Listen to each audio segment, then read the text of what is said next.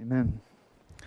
Well, I love it every time that we sing that song. That's like one of my favorite songs. It just really strikes my heart every time we sing it, and I'm so grateful to be one of the people who has been raised from death to life by Christ and Christ crucified. If he is giving you new life through his death, burial, and resurrection, and you have new life in Christ, can you just say amen this morning? Amen. We praise the Lord together for that. Thankful to be able to worship with you this morning. If you have your Bible, you can take it out now and open it up to Acts chapter 25. Acts chapter 25, that's where we're going to be today as we continue our study through the book of Acts. As we get into Acts 25 today, we are coming near to the end of our study through this New Testament book. We only have 3 chapters left after today. And as we come into these last few chapters, I kind of just want to call something out, give a little caveat, a little disclaimer, whatever you want to call it, a little side note that really just calls something obvious to the surface. Over the past couple chapters of Acts and then kind of going into the conclusion of this book, there are a lot of repetitive things. There are kind of some similar themes that run through this section of the book of Acts. And so over the next few weeks, and really for the past few weeks as well, we are going to see the same main point over and over again. We're just going to kind of say it in different ways. And the main point of these last few chapters of the book of Acts is this. It's this.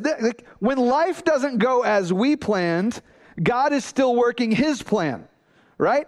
Do we all understand that this morning? That when life doesn't go as we planned, God is always still working his plan. Now, how many of you can think back to your early kind of younger years and you can remember the plans that you had for your life? Right? Okay, some of you. I remember when I was in elementary school, I loved baseball. I loved, playing baseball, studying baseball. It was all about baseball. And so as an elementary kid, I thought, okay, I'm going to grow up to play baseball for the Detroit Tigers. All right? God obviously had different plans. I got into middle school, and I think I watched some movie about Pistol Pete Maravich and basketball, and I decided I wanted to become a pro basketball player. And, I stopped growing at like 5'9" in 7th grade, and pretty soon that dream came crashing down, right? Then when I got into high school, I remember I left high school, and I went to college wanting to be a doctor. And so I think that's because, like in the 90s, some of you will remember that old TV show ER, right? I think it just made a real impression on me, right? And so I wanted to go to college to be a doctor. So I went to Cedarville. I went in as a biology major, and my biology major lasted 5 days. Right? I was there 5 days and very quickly realized everybody else in these intro to biology classes, they have a level of understanding that I do not have, right? And so the introductory class did its job. It weeded me out. I changed my major. And then, as time went on through college, eventually I was like, all right, I'm going to go to law school and I'm going to become an attorney. I'm good at arguing. We can all do that, right? So we'll just try that. And actually there was this kind of girl I was in a relationship with, and now all my life decisions were kind of based off her. So when that relationship fell apart, so did my desire for law school. All right. And really, that was about the time that God started bringing me home as a prodigal child, just kind of doing my own thing, running my own way, living my own life. God started bringing me home. And once I started getting really involved in the church and the Lord really grabbed my heart again and I started serving, people like Phil Wing, my brother, and others would come to me and they would say, Jason, if you haven't done so before, you really need to think about going into ministry. And so I was encouraged that way. Some of you know my story. I actually sensed God's call into ministry back in my life, in junior high. I remember sharing it with my youth pastor. I think that the Lord might be calling me into ministry. And so through the ups and downs of high school and college life, there were highs and lows, there were struggles and sins, there were situations that happened in my life that were difficult. But, I kind of had one plan in mind, or maybe multiple plans in mind. All along, God was working out his plan. It's interesting how that works, isn't it? We make our plans, the Lord accomplishes his plans. That's what we've been talking about for the past few weeks. That's what we're going to be talking about for the next few weeks, and that's what we're going to be talking about today. So, again, just as a heads up, for the rest of our study in the book of Acts, each sermon might just kind of be along this theme. So the sermons may feel a little bit repetitive over the next few weeks, but I guess, to me, I was just praying about this last night, and I'm saying, Lord, maybe this is repetitively in front of us because this is really a lesson you want us to learn right now as a church. That we have our plans, but God's always going to work out his plans. We're going to pick up today in Acts chapter 25. And if you're new with us today, I just want to, again, just reiterate, we are so glad you're here. If I've not met you, my name is Jason Wing. I'm the lead pastor here. And we are so glad to have new people with us each and every Sunday, whether you're here in person for the first time or maybe joining us online. We're glad to have you. We are studying the New Testament book of Acts. And as we come into chapter 25 today, we have covered a lot of ground so far. But just to kind of summarize where we've been, in the early chapters of the book of Acts, Jesus calls his disciples together. He is resurrected from the grave. He calls his disciples together and he says, you're going to go out into the world and you're going to be my witnesses, taking the gospel where you go. And so the witness of the apostles starts in Jerusalem, the nearby regions of Judea and Samaria. And then eventually the gospel starts to go out into the non-Jewish regions of the world, the Gentile regions of the world. And mainly the gospel goes there through the missionary journeys of the Apostle Paul. And so really from Acts chapter 1 through Acts chapter 20, we've been seeing the gospel spread out. In the latter chapters especially, we've been focused on the missionary journeys of the Apostle Paul. And now as we kind of got into chapter 21 and following in the book of Acts, the Apostle Paul has completed his missionary journeys. He's returned to Jerusalem.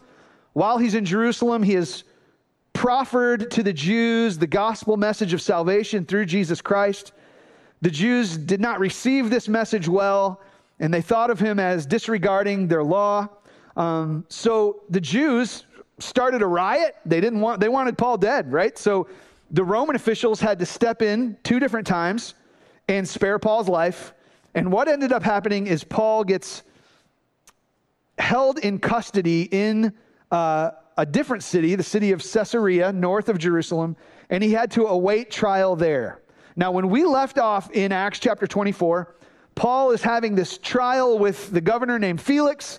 Felix couldn't find a reason to punish Paul. He also didn't want to really offend the Jews by really disregarding their accusations against Paul, so he did what every savvy decision maker does. Rather than make a decision, he just kicks the can down the road and holds Paul in jail for 2 more years until Felix the governor gets deposed by Nero the emperor, and a new governor is assigned named Festus, and Festus is going to have to deal with Paul's case. Now that's where we left off in chapter 24. Today we're getting into 25, and like always, I just want to preach verse by verse, teaching you through the proper understanding of God's word here. We're going to make some personal application at the end. We're going to see how all of this ties into Jesus Christ crucified and resurrected. And the next thing that we really need to do is to ask the Lord to really help our hearts grasp this main idea that when life doesn't go as we planned, God is still working out his plan. Right? That's the main idea here. So let's start with verse 1 of chapter 25. God's word says this. It says, "Now 3 days after Festus had arrived in the province, he went up to Jerusalem from Caesarea."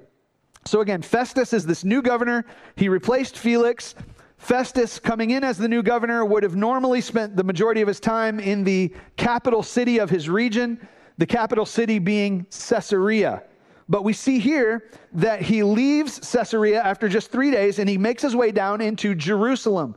Jerusalem was one of the most important cities in his region as well. Obviously, highly populated with Jews, a lot of political issues going on down there. So new governor Festus goes down to Jerusalem, likely trying to gain some political favor with the Jews by hearing the matters that are on their mind. And one of the things that's on their minds is this situation with the Apostle Paul. So verse 2 says, "And the chief priests and the principal men of the Jews laid out their case against Paul." So here are the Jews. They are now speaking to Festus about the problems they have with Paul. Let's keep in mind that it has been 2 years that Paul has been held in custody in Caesarea. So Paul's in a totally different city held in custody. These Jews are in Jerusalem, and they're saying, hey, we've had beef for 2 years here. We need to get our issue settled. They're Bitterness is in their heart. Their anger is just kind of brewing there. It is, they're not moving on, right? They're not just letting this go. They hate Paul. They want him gone. So they lay out their case against Paul to this new governor, Festus. And so it says in verse 2 that they urged him, verse 3, asking as a favor against Paul that he, Festus, summon him, Paul, to Jerusalem, because they were planning an ambush to kill him along the way. So what do we have here? The Jews are asking Festus for a favor. We ended chapter 24 with the previous governor, Felix, giving a favor to the Jews. Rather than set Paul free, he held Paul in custody.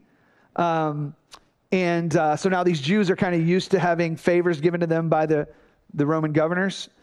Here they're asking Festus for this favor to transport Paul from his custody holding place in Caesarea to transport him down to Jerusalem. Not really because they really want him to get to Jerusalem. What do they want to do with Paul? They want to kill him along the way, right? They want to ambush him. So let's see how Festus replies to their request. Look at verse 4. Festus replied that Paul was being kept at Caesarea and that he himself intended to go there shortly. So, said he, let the men of authority among you go down with me, and if there is anything wrong in the man, let them bring charges against him. So essentially, Festus says, no, I'm not going to transport him down your way, but those of you who are in authority, you can kind of make your way up to Caesarea with me, and we'll see what happens. So it says, after he, again talking about Festus, stayed among them, the Jews in Jerusalem, not more than 8 or 10 days, he went down to Caesarea, and the next day he took a seat on the tribunal and ordered Paul to be brought. And when he had arrived, the Jews who had come down from Jerusalem stood around him, bringing many and serious charges against him that they could not prove. Paul argued in his defense, saying, neither against the law of the Jews, nor against the temple, nor against Caesar have I committed any offense. Right? So what's Paul doing here? He's continuing to declare his innocence, pleading not guilty. He knows that the previous governor, Felix, understood Paul to have done nothing wrong. He also thinks that the present governor, Festus, believes that Paul's done nothing wrong. Paul's going to specifically say that explicitly here in the next few verses. So what's the new governor going to do? Look at verse 9. But Festus, wishing to do the Jews a favor, right? So here we go. He said to Paul, do you wish to go up to Jerusalem and there be tried on these charges before me? So Festus is saying, Paul, I invite you here to come with me out of Caesarea. Let me transport you up to Jerusalem, and I'll be the one to decide your case here. You won't have to stand before a Jewish council. You won't have other people being your judge and jury. I'll decide it. I'll just decide it in Jerusalem. Remember Paul had already had a trial in Jerusalem. If you remember back to chapter 22 and 23, the Jews put him on trial. Claudius Lysias had to step in and spare Paul's life. And Paul, and Festus is now saying, come on, let's go back to that area. You got to imagine in Paul's mind, he's thinking, no thanks, man. Not doing that. So let's see Paul's response. So Paul said, I am standing before Caesar's tribunal, where I ought to be tried. To the Jews I have done no wrong, as you yourself know very well. If then I am a wrongdoer and have committed anything for which I deserve to die, I do not seek to escape death. I do not seek to escape death, Paul says. Here's the thing we need to understand about the Apostle Paul. The Apostle Paul was ready to die. He understood in his mind that there are certain crimes that could have deservingly brought him a death penalty. He recognized that. He understood that to be a reality. And he says, look, if I've done those types of things that deserve death, then so be it. Give me the death penalty. But I want you to see that on a heart and internal soul level, the Apostle Paul was ready to die. We've seen this in his missionary journeys. He's suffered for the name of Christ. He has put himself in harm's way. We see here once again that he's ready to die, which should raise a question in every one of our hearts. Everybody in this room, you really need to answer this question today. Are you ready to die today? If today was your last day, none of us are guaranteed tomorrow. Are you ready to die? Are you ready to enter into eternity? Some of you very quickly and gladly probably say, yes, I'm ready to stand before God. I know my sins have been forgiven. I've trusted in Jesus Christ for the forgiveness of my sins. Others of you may have this fear of standing before God in judgment because you don't know for sure if your sins have been forgiven. You don't know for sure if the Lord would enter you into his presence and keep you in eternity with him forever, or if you would be condemned to hell. All of that can be settled for you today by trusting in Jesus Christ for the forgiveness of your sins. All of that can be set at ease in your conscience by recognizing that Jesus didn't just die like a martyr on the cross of Calvary just to kind of plead, the cause of the oppressed or something like that. He died there as a substitute. He was taking on the cross the punishment for sins. Not his own sins, but your sins and my sins. The sins of those who would believe in him have been paid for at the cross of Christ. So if you believe on the Lord Jesus Christ and trust in his death, burial, and resurrection, then God promises that all of your sins will be forgiven and cleansed by the blood of Jesus, which means that when this life is over and you breathe your last breath, you can stand before the Lord in judgment. And what did we say last week? When we stand before the Lord in judgment, what is our only defense? Our only defense is Jesus. Now, if you haven't believed on Jesus Christ, then you're probably not ready to die. My prayer for you is that the Lord may draw you to settle that in your heart even today. Now, Paul was ready. So he says, look, I don't seek to escape death if that's what is, if that's what I deserve. So he was ready to die, but he didn't have a death wish. He wants to live. He wants this procedure to go down in the right way. So he doesn't want Festus to just hand him over to the Jews who he knows wants to kill him. So he says in verse 11, but if there is nothing to their charges against me, no one can give me up to them. I appeal to Caesar. Now, I want you to think about Paul's move there. Paul appealed to Caesar. This isn't the first time he'd done it. He'd appealed to Caesar before. You know who Caesar was at this time? Nero. And if you know anything about Nero, Nero's not cool with the Christians, right? He hated Christians and tortured Christians and wanted to shut down Christianity. But Paul has had this heart's desire all along to preach in Rome to the most important, powerful people in the world, right? And so Paul appeals to Caesar because really he wants to go there and preach the gospel. Pretty bold move by the Apostle Paul. It says, then, verse 12, then Festus, when he had conferred with his council, answered, to Caesar you have appealed, to Caesar you shall go. Now, I want us to take a minute and just kind of remember some of the big picture of the book of Acts. If you think back to chapter 23 of the book of Acts, the Apostle Paul had just gone through this trial in Jerusalem. The Jews did not like him. They were really trying to kill him and tear him apart. They caused a riot.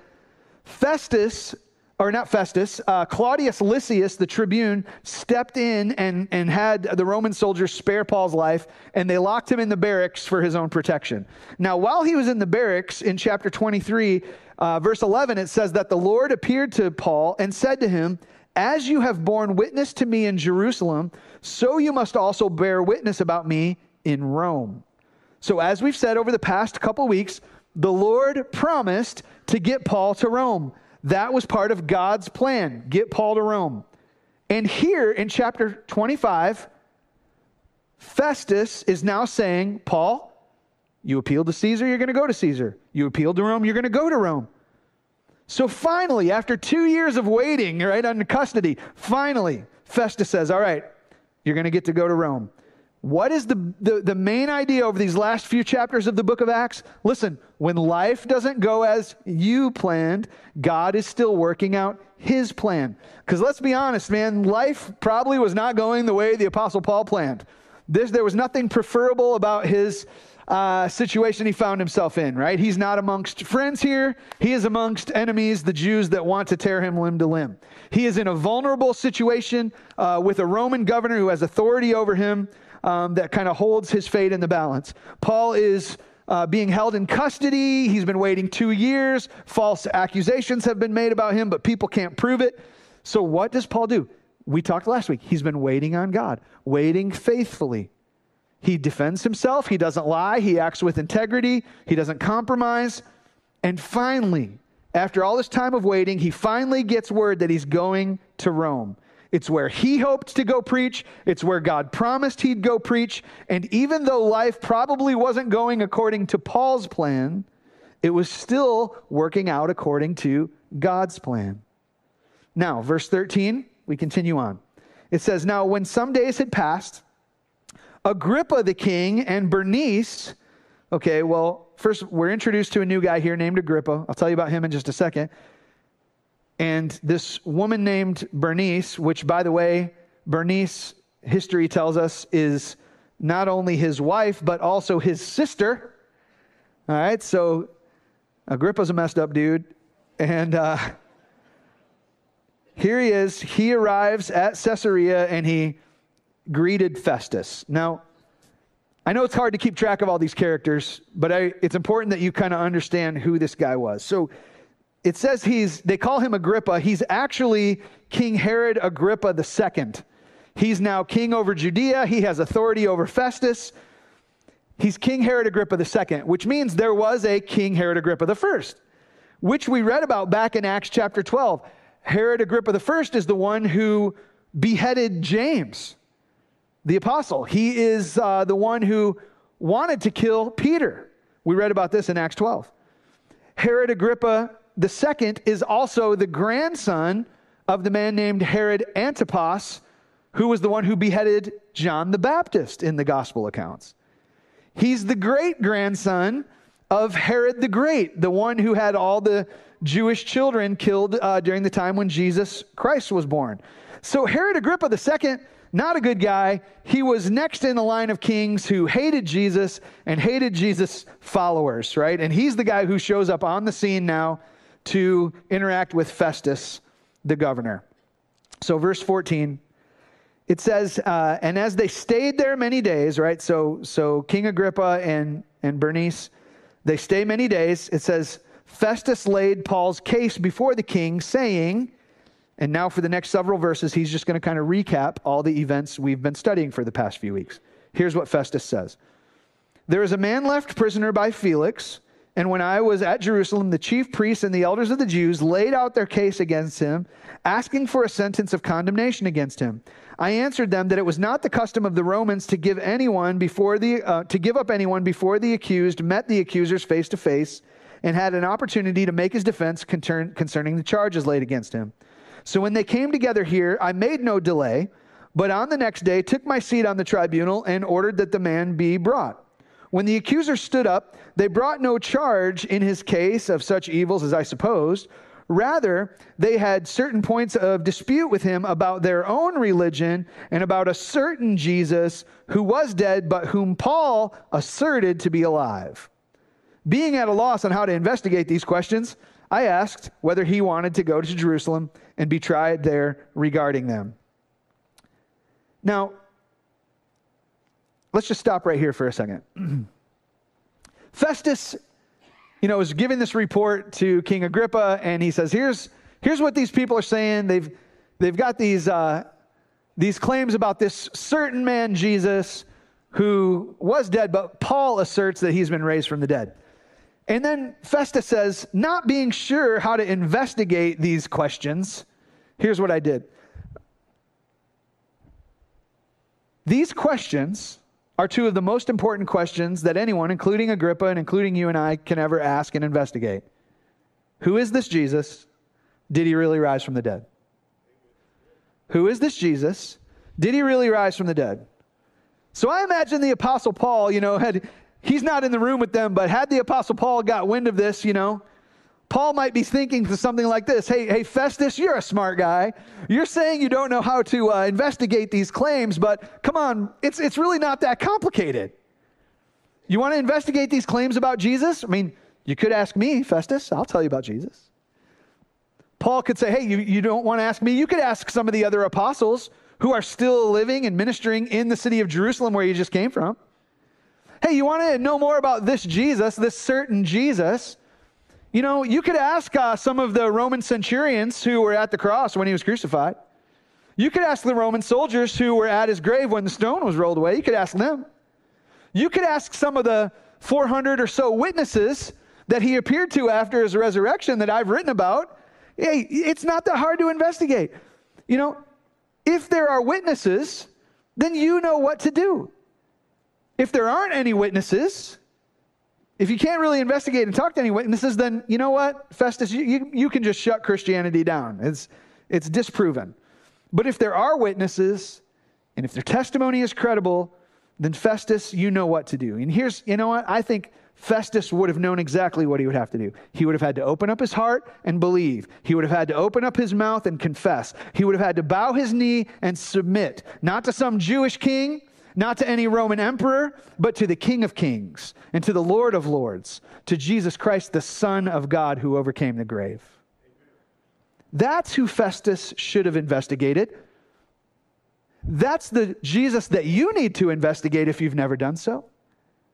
So the challenge for you, and one thing that every one of us in this room should do, if you've not done this before, you need to answer the question, who is this certain Jesus? Did he really rise from the grave? We'll talk about that a little bit more as we get to our application at the end. So Festus tells Agrippa all of this. He tells Agrippa that he asked if Paul desired to be tried in Jerusalem. Then Festus continues and he tells Agrippa about Paul's response. Pick up in verse 21. Festus says, "But when Paul had appealed to be kept in custody for the decision of the emperor, I ordered him to be held until I could send him to Caesar. Then Agrippa said to Festus, 'I would like to hear the man myself.' 'Tomorrow,' he said, 'you will hear him.' So on the next day, Agrippa and Bernice came with great pomp, and they entered the audience hall with the military tribunes and the prominent men of the city. Then at the command of Festus, Paul was brought in." Quite the different circumstances here. One guy comes with great pomp and great honor and reverence, and then you have this prisoner Paul just kind of brought in on the side, right? Two totally different types of men brought in the room.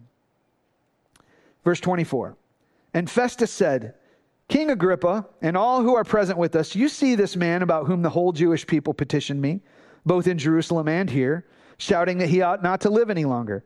But I found that he had done nothing deserving death. And as he himself appealed to the emperor, I decided to go ahead and send him, but I have nothing definite to write to my lord about him. Therefore, I have brought him before you all, and especially before you, King Agrippa, so that after we have examined him, I may have something to write. For it seems to me unreasonable in sending a prisoner not to indicate the charges against him.'"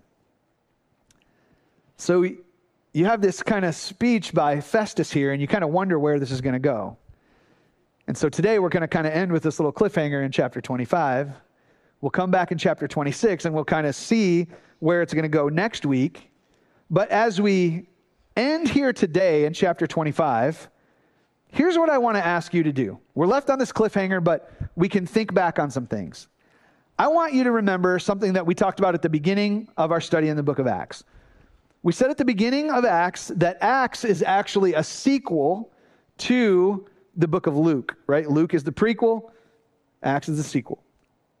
They're both written by the same author, Luke, and he's really trying to give an orderly account in the book of Luke of the life and ministry of Jesus, and then in the book of Acts, he's trying to give a chronological, trustworthy account of the rise of the early church. So these were originally kind of two pieces that went together as one. So when we keep that in mind, you can kind of think Luke has an intention. Luke has a purpose that he's writing for. Things are going to tie in between Luke and Acts. And so what I want you to do is to remember the words of Jesus that Luke wrote down in the Gospel of Luke, chapter 21, verses 12 through 15. Jesus is speaking to his disciples, and he says to them about the things that are to come.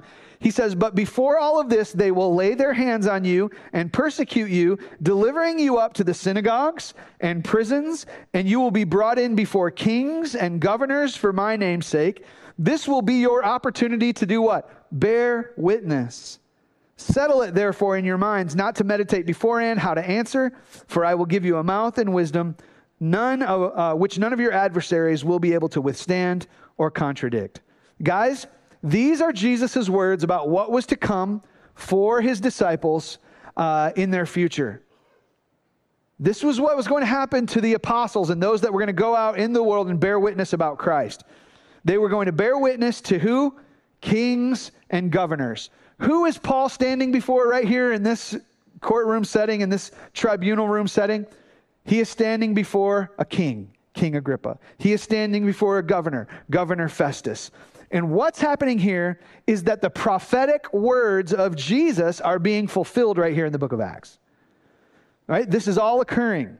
In fact, as we, if you recall, earlier in our study in the book of Acts, the Lord also gave some more prophetic words about Paul. Remember when Paul was converted in Acts chapter 9? He had previously been out persecuting Christians. The Lord shows up in his life, miraculously saves him, and then sends him blind into this city to meet a man named Ananias. Now, Ananias was a Christian. Ananias was a believer, and now the Lord shows up to Ananias and says, Ananias, I want you to take this guy Paul in and help him out. And I imagine Ananias being like, you sure about that, Lord? Because this guy is traveling around trying to kill all my friends. And the Lord says, yes, take him in. And what does the Lord say about Paul then? Acts 9:15, God says to Ananias, Paul is a chosen instrument of mine to carry my name before the Gentiles and kings and the children of Israel. Who is Paul standing before in Acts chapter 25? He's standing before King Agrippa. He has just come off of bearing witness in front of the children of Israel, the Jews. Again, I want you to see the prophetic promises of God are being fulfilled here. Because, guys, God is working his plan even when life doesn't go as we planned. All right? Through these ups and downs and unfavorable circumstances in Paul's life, God is keeping his promises. He's accomplishing his will and his word. So with that in mind, I want to end this morning on two applicational takeaways for us. Two takeaways for us. Guys, when life isn't going as you planned, choose to trust God's plan. It's not just this general kind of theoretical principle. Oh, when life's not going well, then, God can be trusted. No, this is a personal thing. When your life isn't going as you planned, choose to trust God's plan. I opened up talking about the way we envisioned our life, the way I envisioned my life going when I was young. You probably look back on your life and you envisioned the way that your life would shake out in certain ways. It probably didn't go according to your plan. It was the same with the Apostle Paul. I want you to think about his life. The Apostle Paul, man, he planned to become a leader of the Jews. God planned for him to become a preacher to the Jews. He planned to persecute Christians. God planned for him to be a Christian. He planned to close churches. God planned for him to start churches. And he planned to get to Rome quickly and preach the gospel. God had a different, slower path for him to get to Rome and preach the gospel. Life didn't go as Paul had planned, but in the midst of it, God was always working his plan. So how does this tie into us? Guys, I don't know what it is in your life right now that might not be going according to your plan. Maybe in your life you plan to be married by now. Maybe in your life you plan to have children by now. Maybe in your life you plan to be more financially secure by now. Maybe in your life you plan to see your children be different than they are right now, or your grandchildren be different than they are right now. Maybe you plan to be living in a different place than you are right now. Maybe you plan for your health to be better than it is right now. Listen, whatever isn't going according to your plan, you can still trust that God is working his plan. And I know that his plans, either the plans that he decrees or the plans that he permits, right? Because the way things unfold in our life, some of them are because of God's decretive will. He has said this is the way it's going to be.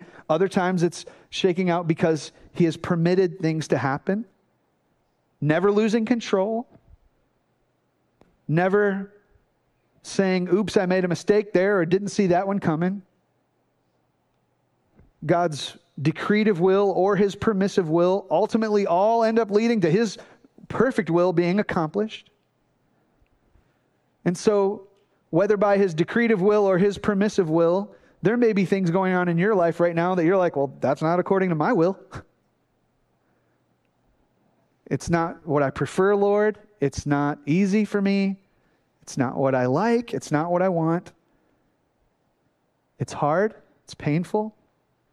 Some of you are going through seasons right now where life may not be going according to your plan.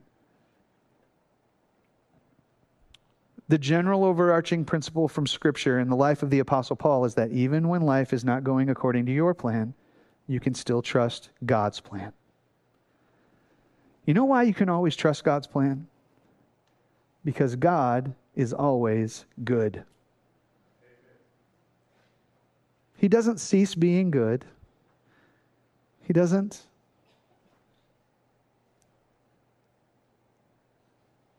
act sinfully or wrongly in any way. His ways are perfect because he is perfect and he's perfectly good and he perfectly loves you and he perfectly loves us and he's going to work out all of his circumstances in history for his perfect plan. Now, some of us can struggle to believe that. It can be hard for us to believe that when things are difficult, which leads right into the second takeaway that I want to call out from this text today, and that's this. When it's hard to trust God's plan, remember Jesus and his resurrection. When it's hard to trust God's plan, remember Jesus and his resurrection. You know, it's hard to trust God when things seem wrong and unjust, when it seems like we're receiving some sort of undue penalty in our lives or unfavorable circumstances. It can be so hard to trust God. But what I've preached before and what I want to remind you of again today is that there was never a more unjust moment in human history than the crucifixion of the Son of God. There was never a more undeserved moment of suffering than Jesus Christ hanging on the cross of Calvary. There was never a more sinful moment than Jesus Christ. The wrongdoing that was done to him was completely undeserved when he was on the cross. And yet, don't we look at that and don't we say, you know what? God knew what he was doing all along. We see the cross as unjust as it was. God still worked it out for his purposes. In fact, for those of us who struggle, for our sins, the way that we can sometimes doubt God, the way that we can rebel against God, the way that we can sometimes get so angry with God that we get accusatory towards God, that often happens when we are in moments of pain. And you know what? Even those moments were paid for by the blood of Jesus at the cross of Calvary. God was accomplishing his purpose for the salvation of mankind, for all who would believe. He was accomplishing your salvation and my salvation in the most unjust moment of suffering that's ever occurred. So, when it's hard to trust God's plan, remember Jesus Christ crucified, buried, and what? Risen again. Because all along, God purposed in his heart to raise Jesus from the dead. He had a victorious, sovereign, good plan in the works all along, even in the most unjust moments. Now, believer, if you learn to trust God with that, I believe that will strengthen your heart to trust God in whatever circumstances you're dealing with today.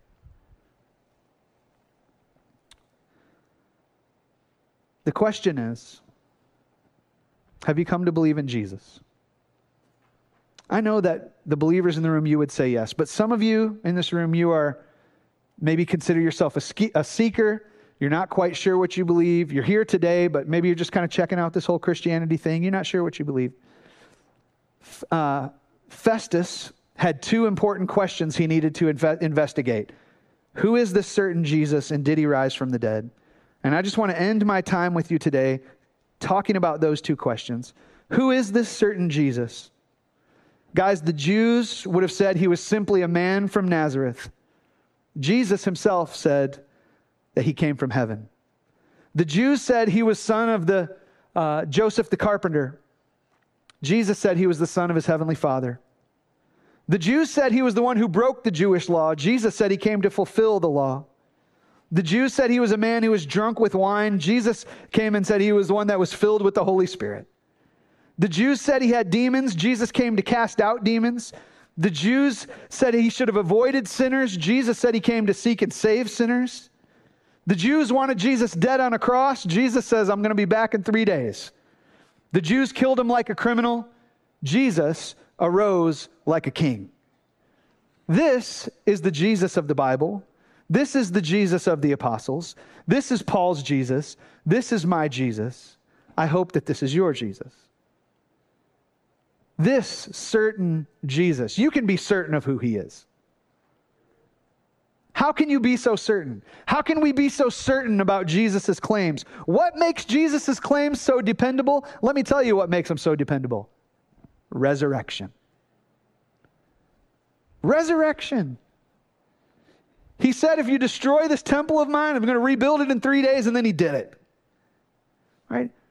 He proved that he was indeed the Son of God, king over all, the one who had the ability to conquer sin in the grave. How did he prove it? Through the resurrection. So the truth is, guys, if Jesus didn't rise from the dead, then Christianity is a dead faith. But if Jesus did rise from the dead, then Christianity is a living faith. And it's for you. So, like Festus, investigate the question. He said, I don't know. How could I didn't know how to look into these things. Well, look into them. Look into it for yourself. Don't just make up an excuse. Think about this. If the resurrection was a lie and there were no eyewitnesses, then why would the Apostle Paul mention all these eyewitnesses in his writings? He wouldn't mention them unless they could be found and asked and give testimony. If the resurrection was a hoax, why didn't Rome just produce the dead body of Jesus and disprove Christianity immediately? They didn't. You know why? Because there wasn't a dead body to be found. If the resurrection was just made up by the apostles who just stole Jesus' body and hid it somewhere, would they have suffered and died in the ways that they did for a lie? The answer is, of course not. They suffered and died for what they believed because it was real. So just like Festus should have done, look into Jesus. Who is he? Did he really rise from the dead? And any unbeliever in the room, let the reality of the resurrection bring you to understand that Jesus wasn't just a good man or a good teacher who gave good moral advice. He was the Son of God. And he came to this earth and died for your sin and rose again to conquer sin so that by believing in him, your sins can be overcome and forgiven and you can have eternal life with him forever. And like Paul, when you believe that, like Paul, you will be ready to die. So believe on the Lord Jesus Christ. And believers in the room, as I mentioned earlier, let the reality of the resurrection bring you to trust the plan of God even when life isn't going according to your plan. He has a good purpose all along the way. He is a good God. And if you're saved, he's your good God. So, God is working his plan even when life doesn't go as we planned. Let's pray. Lord, I pray right now for those who are in this room and life has not gone according to their plan. They're struggling, they're hurting. They hear this sermon and they want to believe it, but it's hard. Maybe they hear this sermon and they wish they didn't have to believe it because they would just prefer to be upset. Lord, I don't know what is going on in their hearts, but I pray that in the power of your Holy Spirit right now, you would comfort them through the power of the resurrection. You are our living God, Lord. As you are alive and with us for those who are struggling and they are yours, if you are living in them through the Holy Spirit, would you now, in your living power, fill them with the strength that they need in this moment to trust you? And Lord, for those who may be in this room who haven't yet repented of their sin or trusted in Christ, I pray that today they would not ignore these two questions of who is Jesus and did he rise from the dead?